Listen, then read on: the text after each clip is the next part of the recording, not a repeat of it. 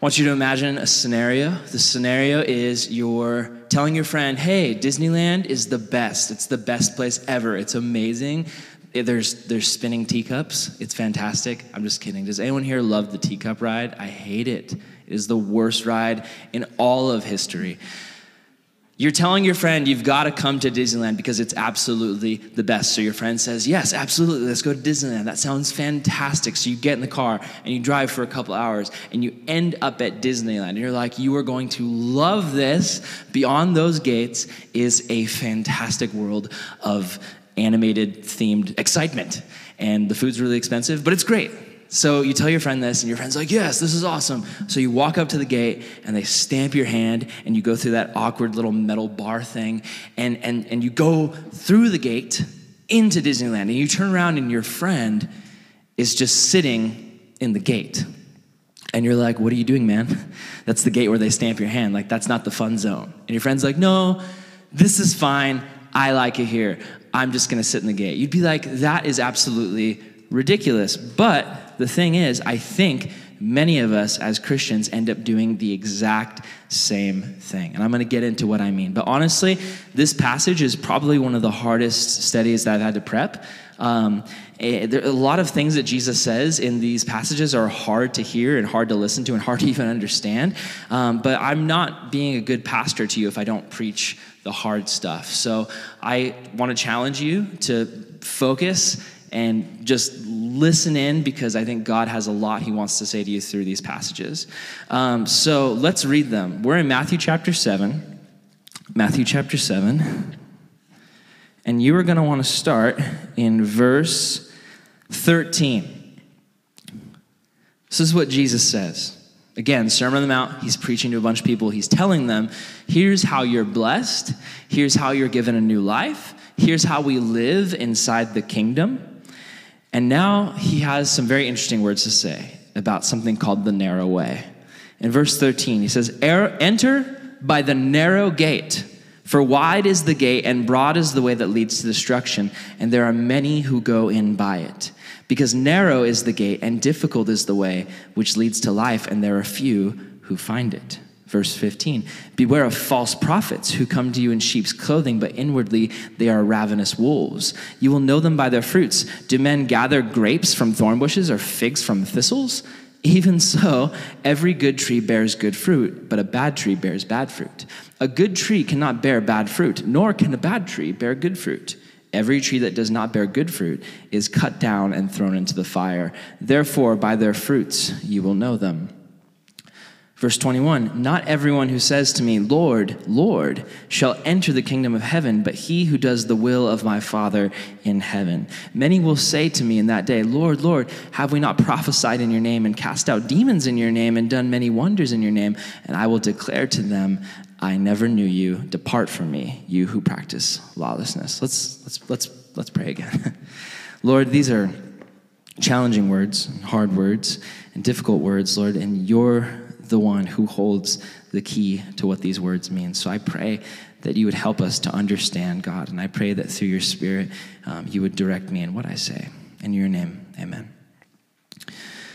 So I don't know about you, but this text brings up a lot of questions for me. And the main question is, how do I know that I'm saved? Because this passage seems to throw out like a lot of conditions, like a lot of different things like, oh, you've got to, be a tree and you've got to be producing fruit. And if not, you're chopped off and thrown in the fire. And there's even going to be some people who show up and they're going to be like, Lord, I thought we were Christians. I thought we did Christian things. Like, what's going on? And Jesus is just going to say, sorry, I don't even know you. Depart from me.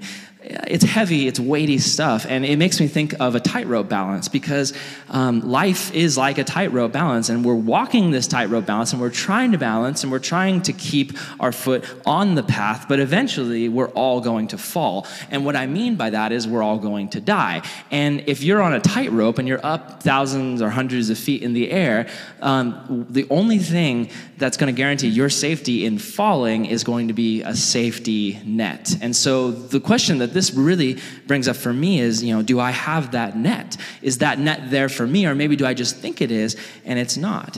And I want you to know it's healthy for the Christian soul to wonder. It's healthy for you to wonder about your salvation and actually wonder, am I measuring up to what Jesus says salvation is? It's when we have no thought or conscience for our sin, that's where you need to be afraid. If you can just sin and just do things that you know are wrong and you feel no conscience, if there's no Holy Spirit conviction in your heart for whatever sin you're involved in, then that's where you need to be in fear. It's like having no concern for an open wound. But I will say this, and I want you to hear this. It is not the will of God that any true believer in Jesus should live in fear of losing their salvation. And here's what I mean by that. I mean, when I was a kid, seriously, that's how I remember junior high. Was like, I would go to church and I'd hear a Bible study. I'm like, yes, I'm saved. I believe that stuff. And then I'd go home and sin. And I just remember like lying in bed at night, like just thinking of all the things I'd done, all the rudeness and the lying to my parents and cheating in school and just all these things I had done throughout the week. And I was just like, oh my gosh, like, am I even saved? Am I going to hell? Like, I don't know. I don't know if I can be sure. I've got to repent right now because I could get hit by a bus tomorrow and maybe I hadn't repented. And maybe that's you. Maybe you had felt that way. Maybe you feel that way right now. Maybe you're constantly in fear. Am I going to heaven? Am I going to heaven? Am I going to heaven? I want you to know God does not want you to live in that fear. I want to help you understand. So we see these verses. And the scary thing about these verses is there's a part where it's like, hey, you got to be a fruit tree and you got to bear good fruit. And if you're not bearing good fruit, then you're in danger of being chopped off and thrown into the fire. These verses, when handled the wrong way, can produce in people a false works-based gospel. That's where man is trying to save himself through works. That's where you're constantly worrying if you're enough. You're like, I've got to do so much to please God. I've got to make sure I go to every outreach that Crossroads does. I mean, you should. It's awesome that you do, but that's not what saves you. There's some people who feel like, I've got to read my Bible every day, and I've got to pray every day, and I've got to make sure I'm perfect, and if I sin, I need to like ask for forgiveness right that minute because I could die and go to hell if I don't. And that's false. It's a works-based gospel, and that's not the gospel. The truth is, there's nothing we can do to earn our salvation. It's all because of Jesus and what he did. It has nothing to do with what we did. It has everything to do with what he did. And listen, we don't have to worry if we're not enough, because the reality is we're not enough. It's not that we should worry that we're not enough. We should know we're not enough. I'm not enough. You're not enough. But you know who is? Jesus Christ, who died for you. And he stands in your place before God. And he was enough. And his sacrifice was enough. And what he did for you was enough. And so you shouldn't have to worry anymore. Am I enough? You should know that Jesus is enough. And through him, you are enough in God's eyes. It's amazing.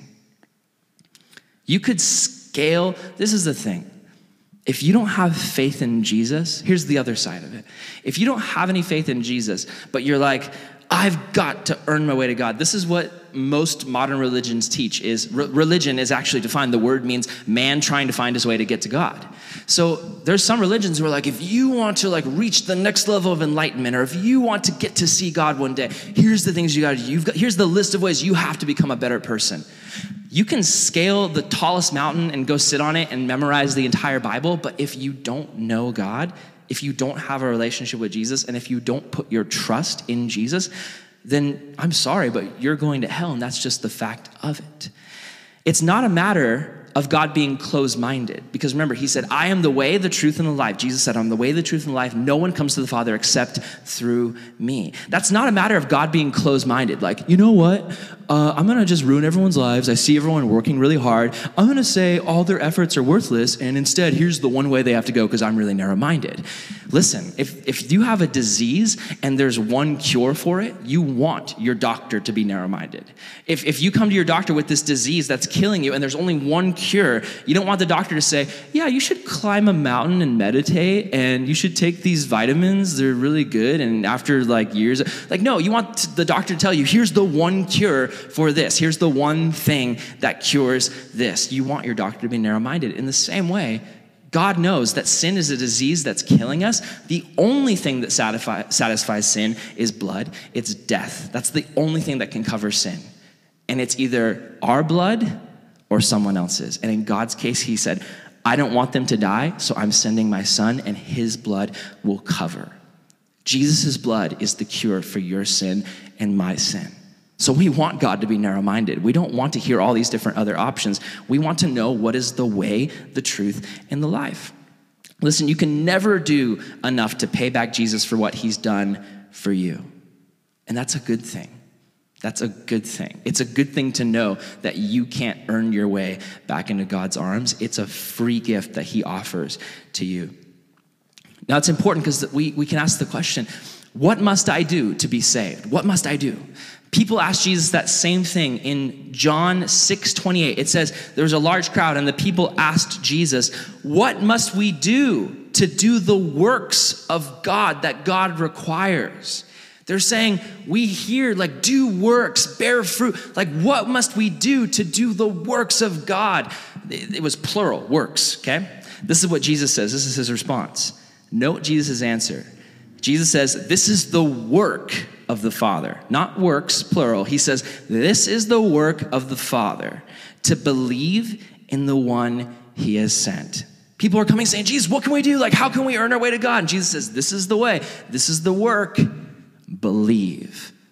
Now, you can sit here and you can ask, this is kind of confusing, because on the one hand, Jesus is saying bear fruit, and on the other hand, Jesus is saying, people are like, how do we get to God? How do we make sure we're saved? What's the list? What's the checklist we got to make sure we do? And Jesus basically says, okay, come back to all that stuff you want to do later, but you've got to stop with you've got to start and stop with step one. Believe in the one he has sent. Put your faith in Jesus. That's where it starts. It doesn't matter how much good work you're doing. Without Christ, without Jesus as the center of it, you're just trying to earn your way to God, and it won't count for anything. But if you put your faith in Jesus, that is what saves. So moving on, we need to understand that salvation comes to those who desperately depend on Christ. Peter is in the boat. The storm is raging. The disciples are fearful, and Jesus is walking on the water. And Peter, in complete dependence in Jesus, steps out, knowing that because Jesus was full of power, he could walk on water. But then he sees the wind and he sees the waves and he starts to sink.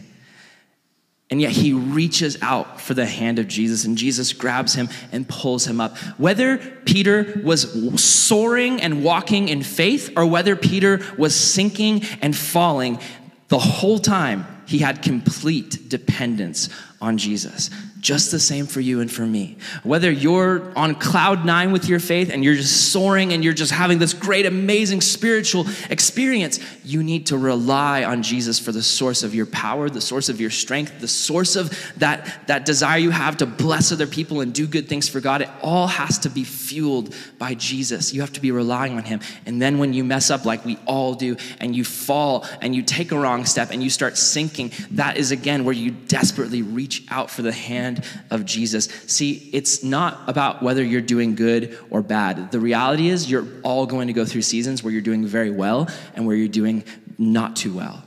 Seasons where you're just blessing people and just doing great, and then seasons where you're sinning and struggling and doubting. But the question is, throughout all those seasons, where is your dependence? Are you relying on Jesus? And Jesus is so willing to extend his help to you. What does it mean to believe? To actually believe.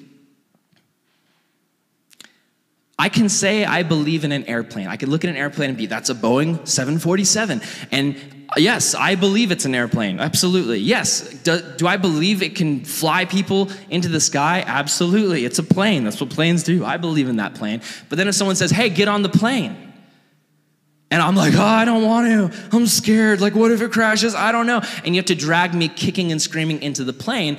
I can say I believe in the plane, but until I actually put my faith to my feet, or my feet to my faith, and get on that plane, I don't really have faith in the plane. The Bible says that the demons believe in Jesus, but they're not going to heaven. And so for you as a Christian, I need you to understand the difference. Some people think that because they said a prayer a long time ago and just kind of in a moment were like, yeah, I believe Jesus is real. Yeah, awesome. That's enough. And here's what I need you to understand. belief in Jesus being enough for you is so simple.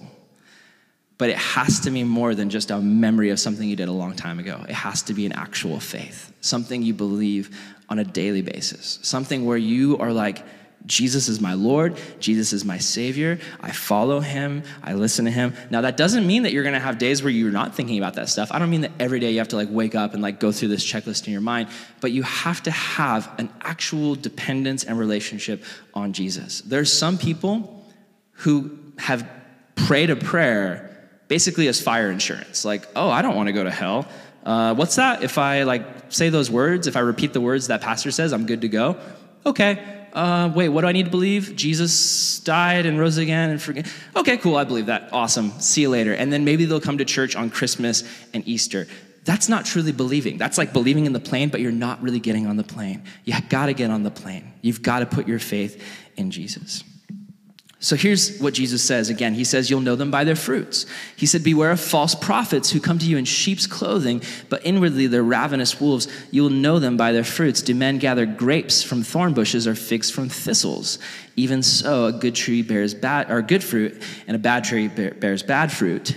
Every tree that does not bear good fruit is cut down and thrown into the fire. These are kind of scary verses, again, for Christians, okay? Track with me. Faith equals action. So, Jesus says you'll know those who have faith by their fruits. Now, some people might think, well, I know people who do good things. I know people who are not Christians and they do good things. Here's the deal. God says that any human effort be without Christ, without God, is not actually good. It might be good in our own humanistic eyes, but without God backing it and behind it, it doesn't matter how many charities someone donates to, it doesn't matter how many old ladies someone helps cross the street. In God's eyes, it's nothing without Christ. And we can even believe this because Paul talks about us as Christians coming to God and being like, God, like, look at all these good things I did. And God's basically like, without me, your works are like filthy rags. It's just a pile of garbage. And that's not because God wants to insult you. I don't want you to leave here and be like, man, I shouldn't do anything. It's pointless. It's worthless. God is trying to get you to desperately understand that you need him.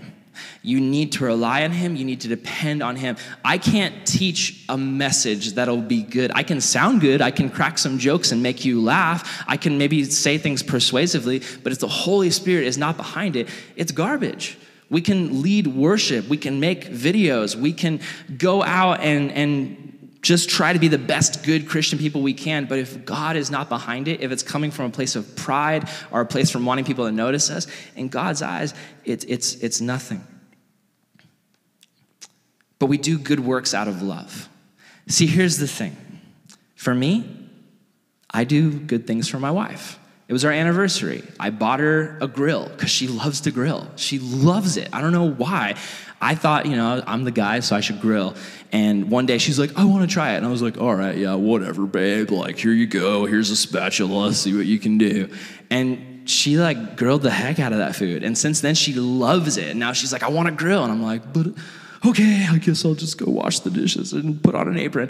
And we switched. No, I'm just kidding. She looks so cute in an apron. I don't, though. I look creepy. Anyway, for my wife, I do things for her, but it's not because it's like, oh my gosh, I don't know if she's still gonna love me. Like if every day I was like, I don't know if Brooklyn loves me. Oh my gosh, what am I gonna do? I gotta do good things for her. I gotta go buy her stuff. I gotta go get her stuff. No, it's I'm secure in my relationship with Brooklyn. I know she loves me. I know I love her, and I have faith in our relationship. Every day that I wake up and I stay in our home, and I go to work, and I provide money for my wife, and she goes to work, and she provides money for us too. She works too. Every day that I come home to her, and I hang out with her, it's like I'm investing faith in that relationship. I have faith that this is the marriage that God has for me, and so I'm living with her, and I'm dwelling with her, and I'm spending time with her, and it's the same thing. I do things because I love her.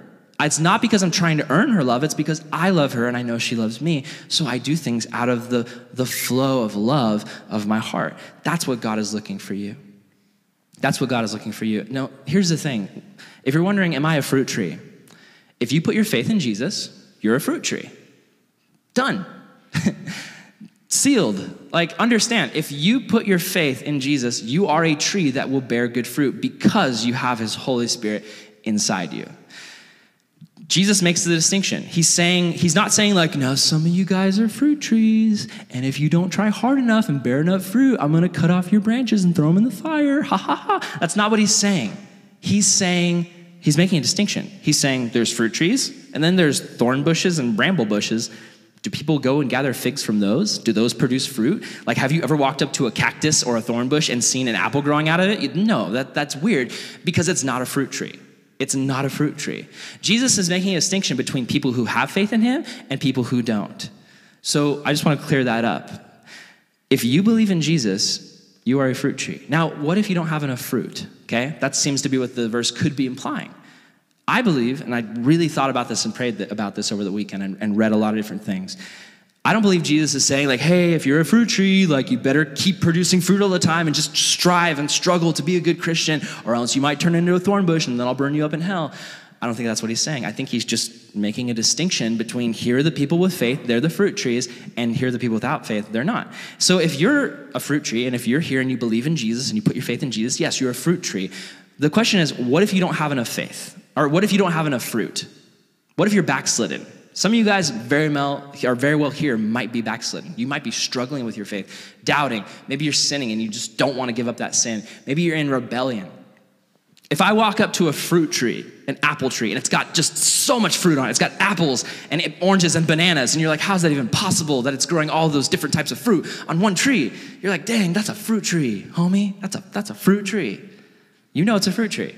But then if you walk over to like a scrawny, like kind of dried up, like malnourished apple tree, and it's just got like 3 little like mangy apples hanging off of it, what do you call that?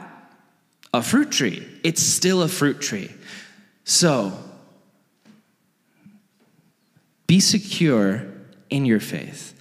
But no, if you're that backslidden guy or backslidden girl, you don't want to be that fruit tree that just has a few fruits on it.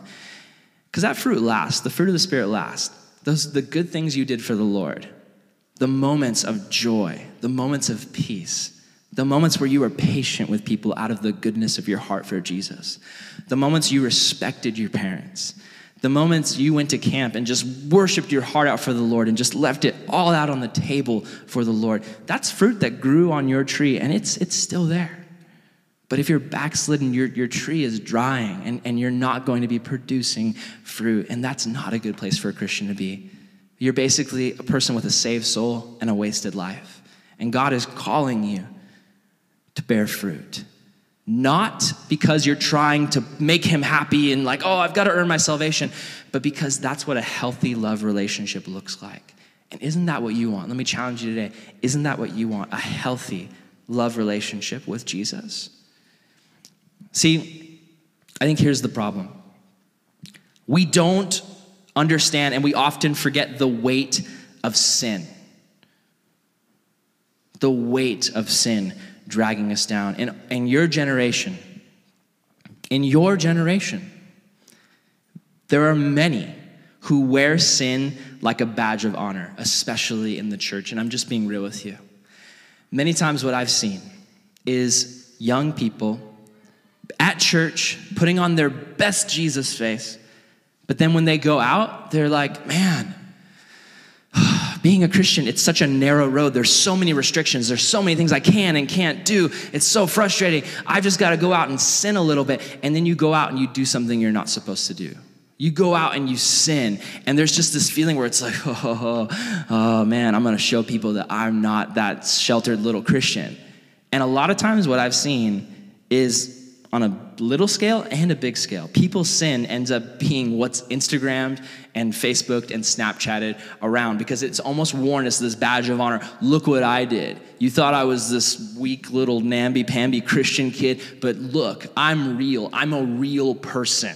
I live in the real world too. That's the feeling I see all the time, is when we live in Christianity, a lot of times we feel sheltered and we look out and we think that's the real world. And when we do something that's worthy of the real world, we can almost wear it like that badge of honor, especially to our friends who are non-Christians or our Christian friends who are also backslidden and struggling.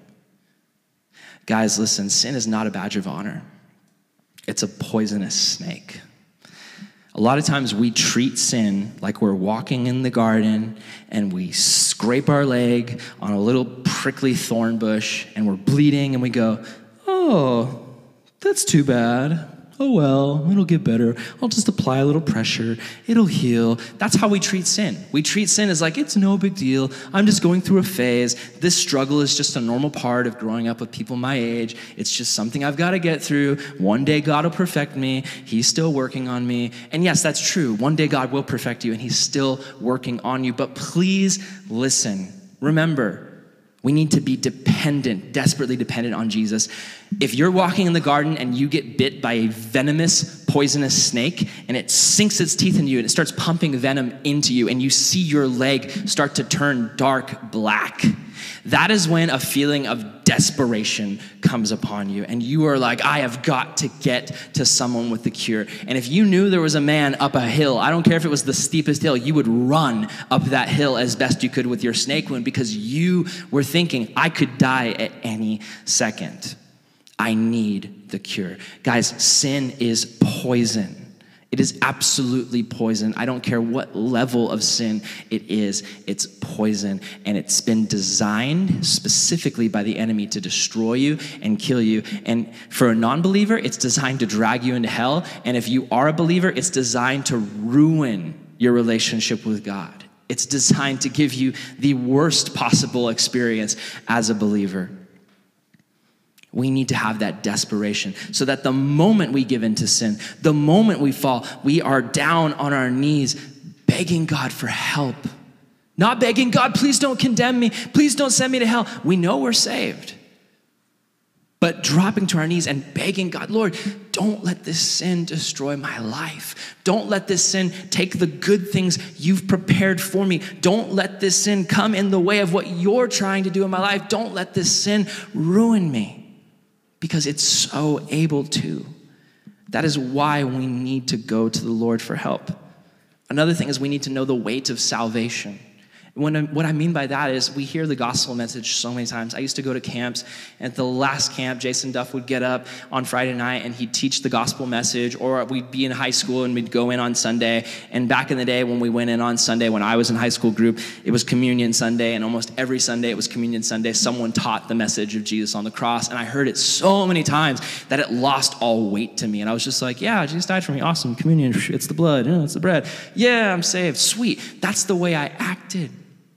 And I forgot about the weight of salvation, the weight of what Jesus actually did for me. His death on the cross, his beard getting ripped out of his face, the thorns and the crowns and the whipping and the bleeding and the cross pressing into his back and the pieces of broken glass. I forgot about all of that. And I remember as a high school student struggling with sin and just thinking with all these different sins I was dealing with, just pride and deception and lying, there are certain sins that I thought I couldn't get through life without. Like, these are necessary sins. I need these to survive as a high school student. Like, I can't just be perfect. And I remember I'd be tempted to sin, and I would think, like, I shouldn't do this. Like, this is wrong. And I remember I would think, but God's going to forgive me, so it's all right. And I would just go for it. And I would just sin, and I'd mess up. And God convicted me in my heart and said, Aaron, when you do this, it's basically like you're walking up to Jesus on the cross and giving him a smack in the face and saying, I don't care what you did. I'm just going to take advantage of the benefits of it. And it's wrong. And I've been deeply convicted by this. And I want you to be deeply convicted because I love you. Guys, we are saved by dependence in Jesus Christ. We must understand the weight. What does that verse mean when it says, there's some people who will come before God and say, God, we did all these great things for you. We cast out demons and we prayed and we said all these things in your name. And Jesus is like, sorry, I don't know you. You have to notice in that verse, Jesus says, he starts talking about the false prophets. Beware of false prophets who come to you in sheep's clothing, but inwardly they're ravenous wolves. When we start talking about the fruit tree. So who's he talking about? Brooklyn and I just watched this really interesting movie called Believe Me. Here, let me see if I can find a picture of it. It's called Believe Me. And the tagline is, it's only a sin if you get caught. So this is actually very interesting. It's a movie made by Christians, but it's actually marketed to non-Christians. So their target audience is like people who aren't Christians. So it's really interesting. I don't know if you'll agree with this or not, but like they totally like swear a little bit in it. Like not anything gnarly, but they've got a little bit of swearing in there because they wanted somebody who wasn't a Christian watching it to actually believe that these guys weren't Christians. So Brooklyn and I were watching this movie, and basically this guy over here is a college student, and he wants to go to this really good college next year, and he thinks he has a scholarship, and he has his whole life planned out. He's like, I'm going to finish school, and then I'm going to go on a trip to Europe and travel around. He's got all this planned. Well, then he finds out that his scholarship doesn't exist anymore. He's been cut off, so he doesn't have any money to finish school. So he's really bummed out. He ends up in church. And he's just going because his family goes. He's not actually a Christian. And he's sitting in church, and a missionary comes up on stage and says, hey guys, like we're trying to get to Africa to raise money for water and wells, and it's going to be amazing. Like please donate and help us get there so we can reach people with Jesus. And so, totally a good missionary thing.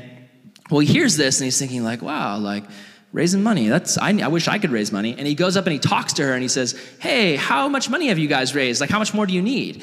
And she says, oh, we've raised like $10,000. And he goes, oh my goodness, like how many days have you been doing this? And she's like, oh, just 2. And he's like, whoa, like Christians really like to give money to stuff. So he ends up getting his 3 friends together and he says, guys, I've got this ingenious idea. Let's start a charity/ministry. And they're like, we're not Christians. And he's like, I know, but we can pretend we are. And we'll raise money for Africa and for water. And we'll do it all in the name of Jesus. And then we'll actually take some of that money for ourselves to help us all pay for college. And these guys end up like making millions. Their charity gets huge. They end up buying fancy suits and going on stage, and they end up preaching the gospel because they get a manager and he's like, hey, if you guys are gonna like raise money, you've got to preach. And they're like, what do we have to preach? Preach the gospel. So they start studying the gospel and they start it's funny, there's this scene where like they're like, all right, let's pull out a diagram. Here's how Christians dress. Here's how Christians talk. Here, they're like, Christians don't swear, but they love swearing. It's like, what are you talking about? They're always like, oh, dang, shoot, like, oh, son of a Buddha. Like so they come up with all these like fake Christian swear words. It's really stupid. It's really funny. But anyway, the whole point is they get on stage, they preach the gospel, they actually pray for people and heal people and like do all this crazy stuff. But in the end, none of them are saved because they never actually believed it for themselves. They never actually believed it in their heart. It was all to take advantage of other people. And here's the application. There might be somebody here, and maybe you come, and maybe you've sat here in this church every Sunday. Maybe you've gone street witnessing with us, and maybe you've talked to people about Jesus because we were doing it as a group. Maybe you've gone to camp, and you've raised your hands in worship because everyone else was doing it. Maybe you've gone to home fellowship, and maybe when I pointed to you and said, hey, do you have anything to share? Maybe you actually said something because you're like, oh, this is awkward. Yeah, God is good, and he's been teaching me about trust lately. I trust him, yeah.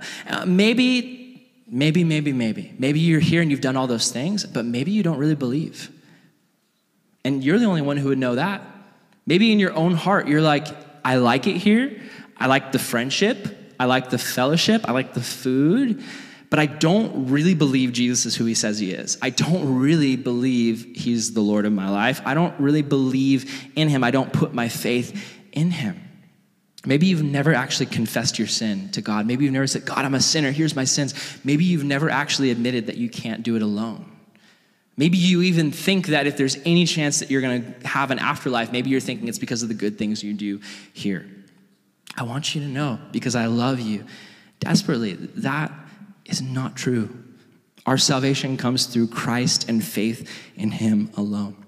And it's so simple to put your faith in Jesus. It takes a step of faith, but it's simply just looking at him and saying, you are the forgiver, you're the redeemer, you're God. And the most basic language I can think, it's just saying, God, I'm a sinner, I've messed up, here's my sin, please take it. God, I believe you are who you say you are. I believe you're the Messiah. I believe you're the Savior. I believe you're the one who saves. Please save me. Please help me. I want to walk with you. And that is what it takes. That's the faith. That's the faith in Jesus. That's the simple faith. There's a verse that says in 1 John 2:19, if anyone's work is burned, he will suffer loss, but he himself will be saved, yet so as through fire. It's saying there's going to be people who waste their entire lives, and everything they do one day is going to be before God, and it's going to burn up, and there's going to be nothing behind because they didn't do anything for Jesus. But it says they'll be saved, but they'll have nothing to show for it.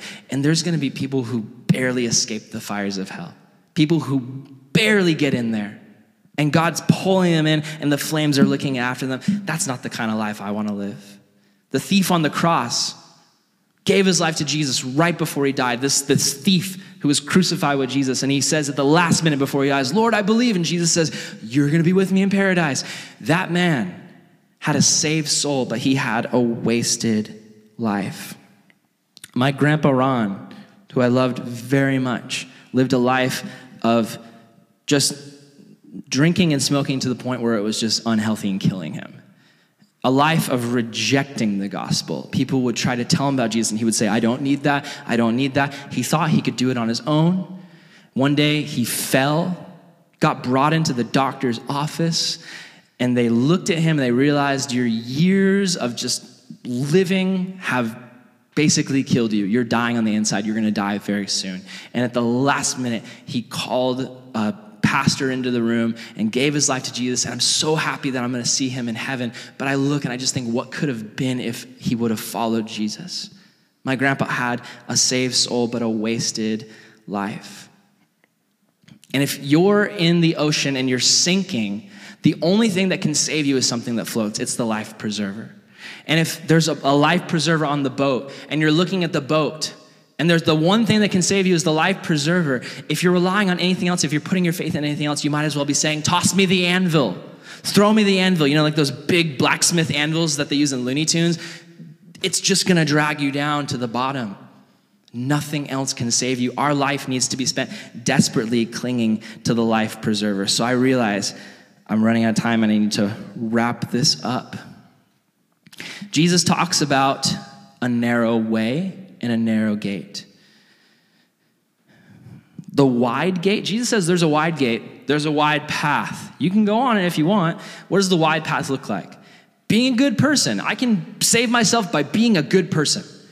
You can join other religions. There's so many to choose from with so many different ways that you can live that are much more freeing as what you can do than what Jesus says.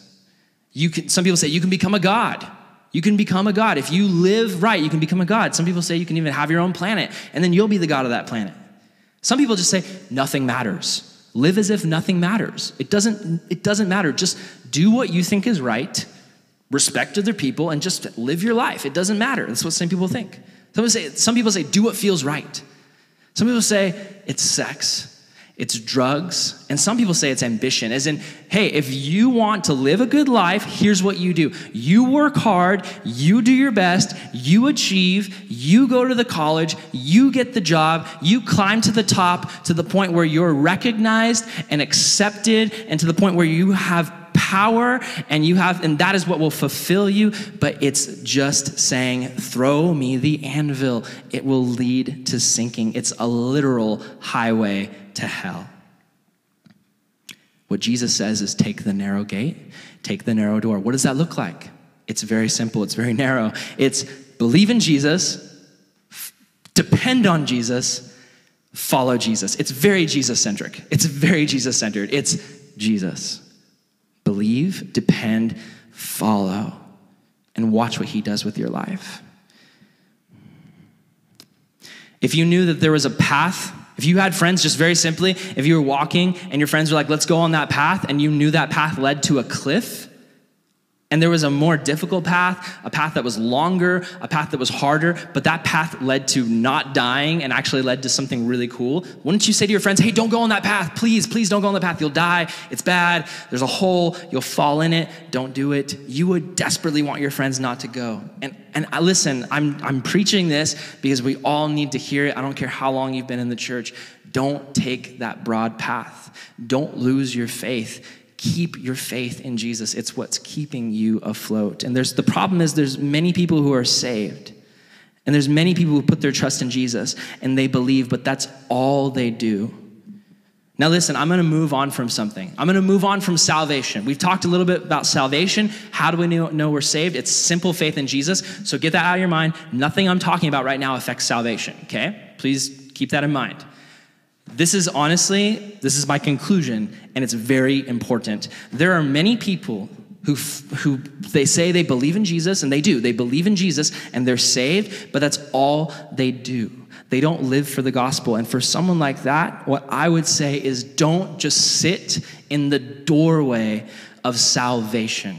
Because let me give you a physical example. If I'm over here, and this is life without Jesus, this is hell, this is death, and this out here is life with Jesus, and I get saved, and someone says, hey, all right, now time to follow Jesus, and I'm like, no, this is good, right here, I like this is nice, I'm comfortable with this, I can look out and I can see what God is doing, and then back here, I can look out and see what's going on in the world, and I like it here, I'm saved, thank you, Jesus, for the salvation. Guys, if you're here, and if you're in this place, if you're not actually following Jesus, Greg Laurie says he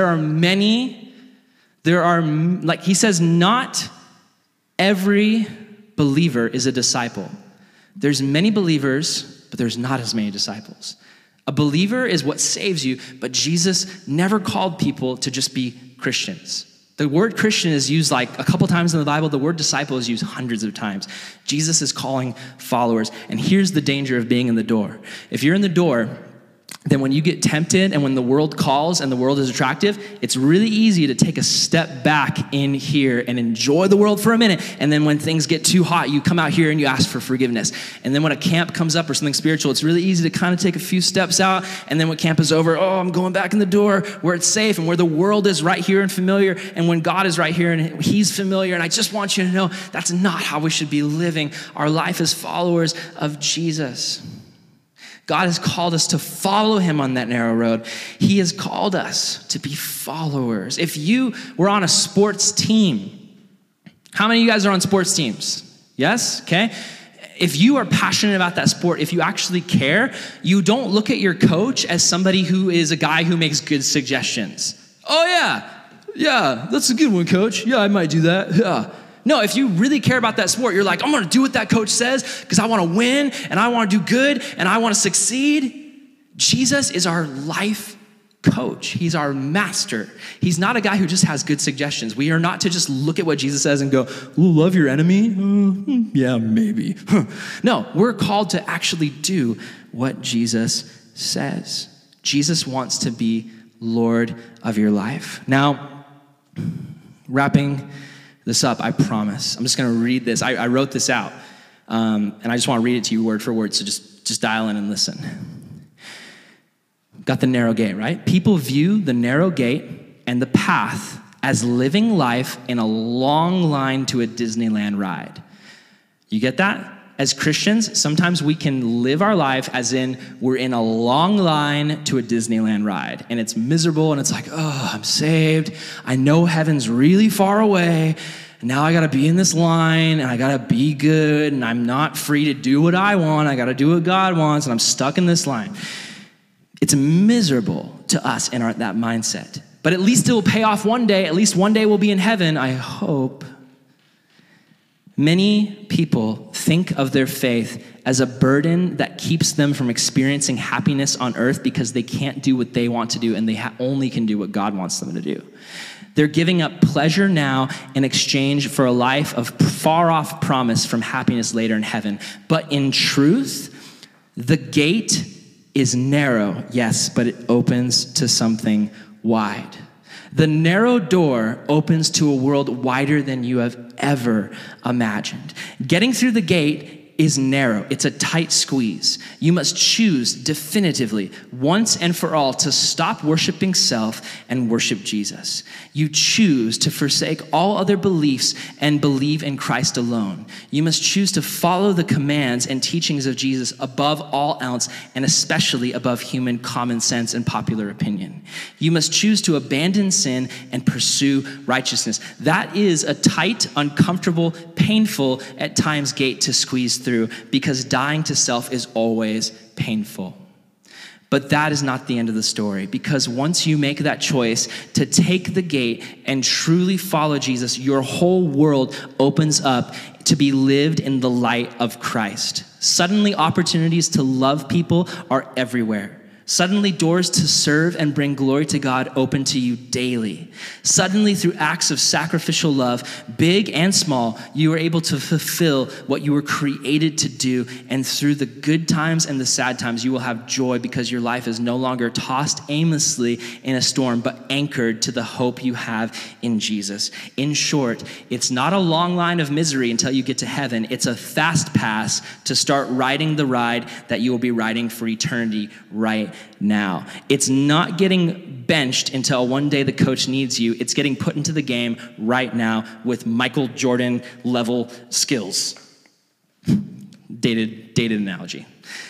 Change your way of thinking. The kingdom of heaven started when Jesus stepped onto this earth, and it's going to continue forever. We get to be in the ground floor to help build this kingdom. The gate is narrow, but what it opens up to is a world wider than anything you could imagine. Take the gate, take the path, and follow it to wherever it leads. You won't be sorry.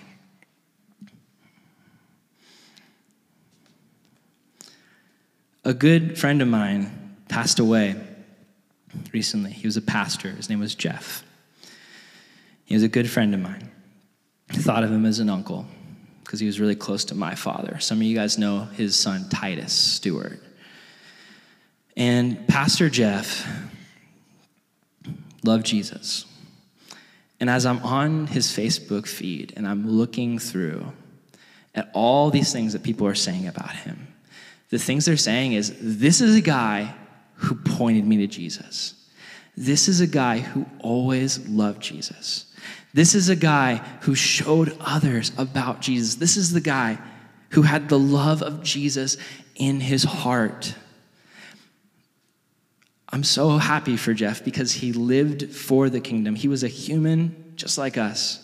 He was just a man, but he had a faith in someone who wasn't just a man. He had a faith in Jesus, and that faith led him to live for the kingdom. And now he's there. Guys, the kingdom of heaven isn't just a place you go when you die. It's also right now. Yes, one day we will go there when we die. It'll be the ultimate realization, and we'll see the kingdom of all its glory. But for right now, we're here on earth, and God has said, hey, it's here. Wherever I am, wherever Jesus is, that's where the kingdom is, and you're his citizens, you're his people. And how you live, how you live, does it reflect that you live for this kingdom, for the world, or do you live for his kingdom? And if you can do that, how do I do that? How do I do that? You simply love Jesus. You follow him. You do what he says in his word. You pay attention to what he says, and you ask his Holy Spirit to show you the way, and he will. Guys, being a Christian seems so narrow sometimes. As a Christian kid, I felt like it's just what I can't do. It's just a list of don'ts, can'ts. But it's so much more than that. That's the bottom of the list. Being a follower of Jesus, it's a narrow door that opens up to your whole world changes. When you live for Jesus, when you love others, when you see people not as obstacles, but as children of God who need love. When you see ambition as not, I've got to just do whatever I can to earn my place, but I've got to do everything I can to bring glory to God. When you truly realize that everything you do, from raising your hand in church to going home and washing those dishes for your mom, to giving your dad a hug and saying, I appreciate you, to praying with your little brothers and sisters, putting down the video game controller for 5 minutes to go do something nice for someone else in your home, just out of the goodness of your heart. That's living for the kingdom. That's storing up treasures in heaven. And guys, seriously, when you view the world through the lens of love, it changes your entire outlook on the world, and it stops becoming such a narrow squeeze, and it opens up to a whole new world of amazing things that you get to do for Christ because you love him. And I promise you, if you take that path, I'm not saying you have to be perfect. You'll never be. I won't either. But if you take that path just simply, if you just start making some steps on that path, if you stop standing in that door and you take some steps out, some baby steps to follow Jesus, and you just every time he says, take a step, take a step, take a step, you listen, your whole world will never be the same. And you will be more fulfilled than you've ever felt in your entire life. Not because your life is perfect, not because the road isn't hard, not because you don't have trials, but because you are truly worshiping God, which is the main thing we were meant to do, the main thing we were created to do. And until we do that, we'll be empty. My prayer for you is that you'll find fulfillment walking on that path. Jesus, we love you so much. God, we need you desperately. We need to be desperately dependent on you for every sin, for every doubt, for every trial, for every struggle, for every depression, for every disappointment, for every discouragement. We need to be desperately dependent on you. Lord, for every victory, for every moment of power, for every moment of joy and peace and patience, for every great, happy, joyful day in our life, we need to be desperately dependent on you as the source of that joy. Help us, Lord, to treat you like that life preserver and cling to you, knowing that we do not need to fear as long as we cling to you, that nothing can separate those who are in your hand.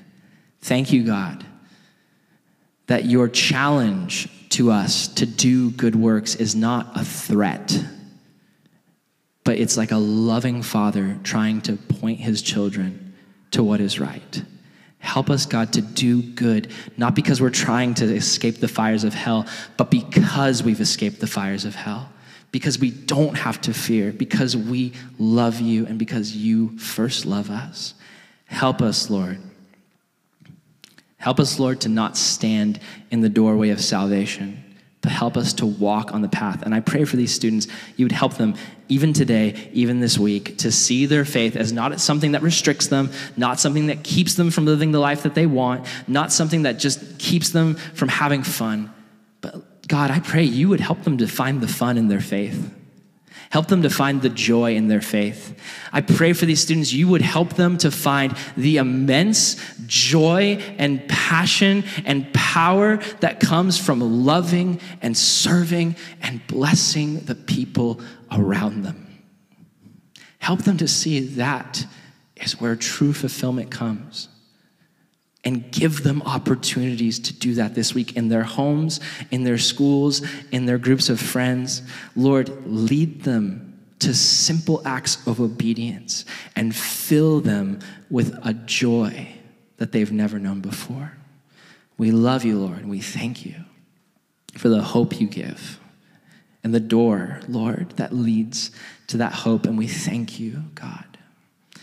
If there's anyone here with every eye closed, just as the Spirit is with us, if there's anyone here who feels like maybe they haven't really put their faith in Christ, maybe they haven't really even stepped close to that door, they're outside of it. It's not that they're backslidden, it's not that they're a Christian who's just not bearing fruit right now, but they literally don't believe yet. Lord, I pray you'd stir their heart to believe. If there's anyone here who feels in their heart that they don't truly believe, but they want to, if you could just raise your hand really simply, and I'll pray for you right now. And if no one does, then that's awesome. Anybody at all? Anybody at all? Awesome. If there's anyone here who feels like maybe they've strayed from that path, maybe they're just standing in the doorway, maybe they're just living a safe, comfortable Christianity, and not truly following at this moment. They're saved, but they want to follow with their whole hearts. If anyone here feels that way, if you could raise your hand, I'll pray for you. Awesome, awesome, great. Anybody at all? Anybody else? Good. Pray with me. Even if you didn't raise your hand, if you feel this in your heart, pray with me right now. Lord, help me to stop sitting in the door of salvation. I thank you for my salvation. Thank you for saving me. Help me to stop taking it for granted. Help me to rest in you and what you've done for me, but also, Jesus, help me to follow you with my whole heart. Help me to live a life that pleases you. Make my life a prayer to you. Make my life worship to you. Help me to follow you day by day on that path. Thank you for loving me, Jesus. Thank you for forgiving me, and help me to be your disciple. Not just a believer, but a disciple. Lord, thank you for all these kids. Thank you for their prayers. Thank you for their honesty. I pray you bless them today. Fill them with your spirit. We love you, Jesus, and we ask all these things in your name. Amen. Amen. Happy Sunday.